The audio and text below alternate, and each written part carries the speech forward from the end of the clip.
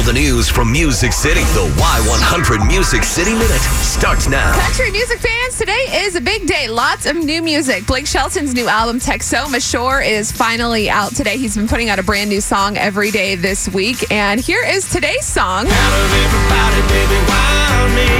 You could have picked anybody, why me? But I see you looking at me, and I gotta ask, what did I do to get to be the one you gave your heart to?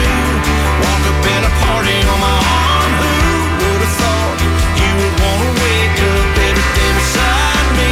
Baby, why me? It's called Why Me. It's on the Texoma Shore album. You can hear the rest of it on our Y100 Facebook page or just get the album. We've also been waiting for Kelsey Ballerini's album, Unapologetically. It seems like it's been forever. That is out today, too. She says it's like a full journey of her last 2 years. And Lee Bryce's self-titled album is out today. The truth is this record is the most honest, even introspective version, musically picture of what I am, and who I am right now. And there's just a lot of personal stuff on this record, and I'm excited for people to hear my heart out of my sleeve. Yeah, so you can check that out today. He'll be at Cowboys December 2nd. Brad Paisley and Carrie Underwood were on Good Morning America yesterday talking about next week's CMAs that kicks off on Thursday. They reminisced about previous years that they hosted. It's always exciting when you see somebody make their debut on this show. That happens quite a lot. And then on top of that, they really are thinking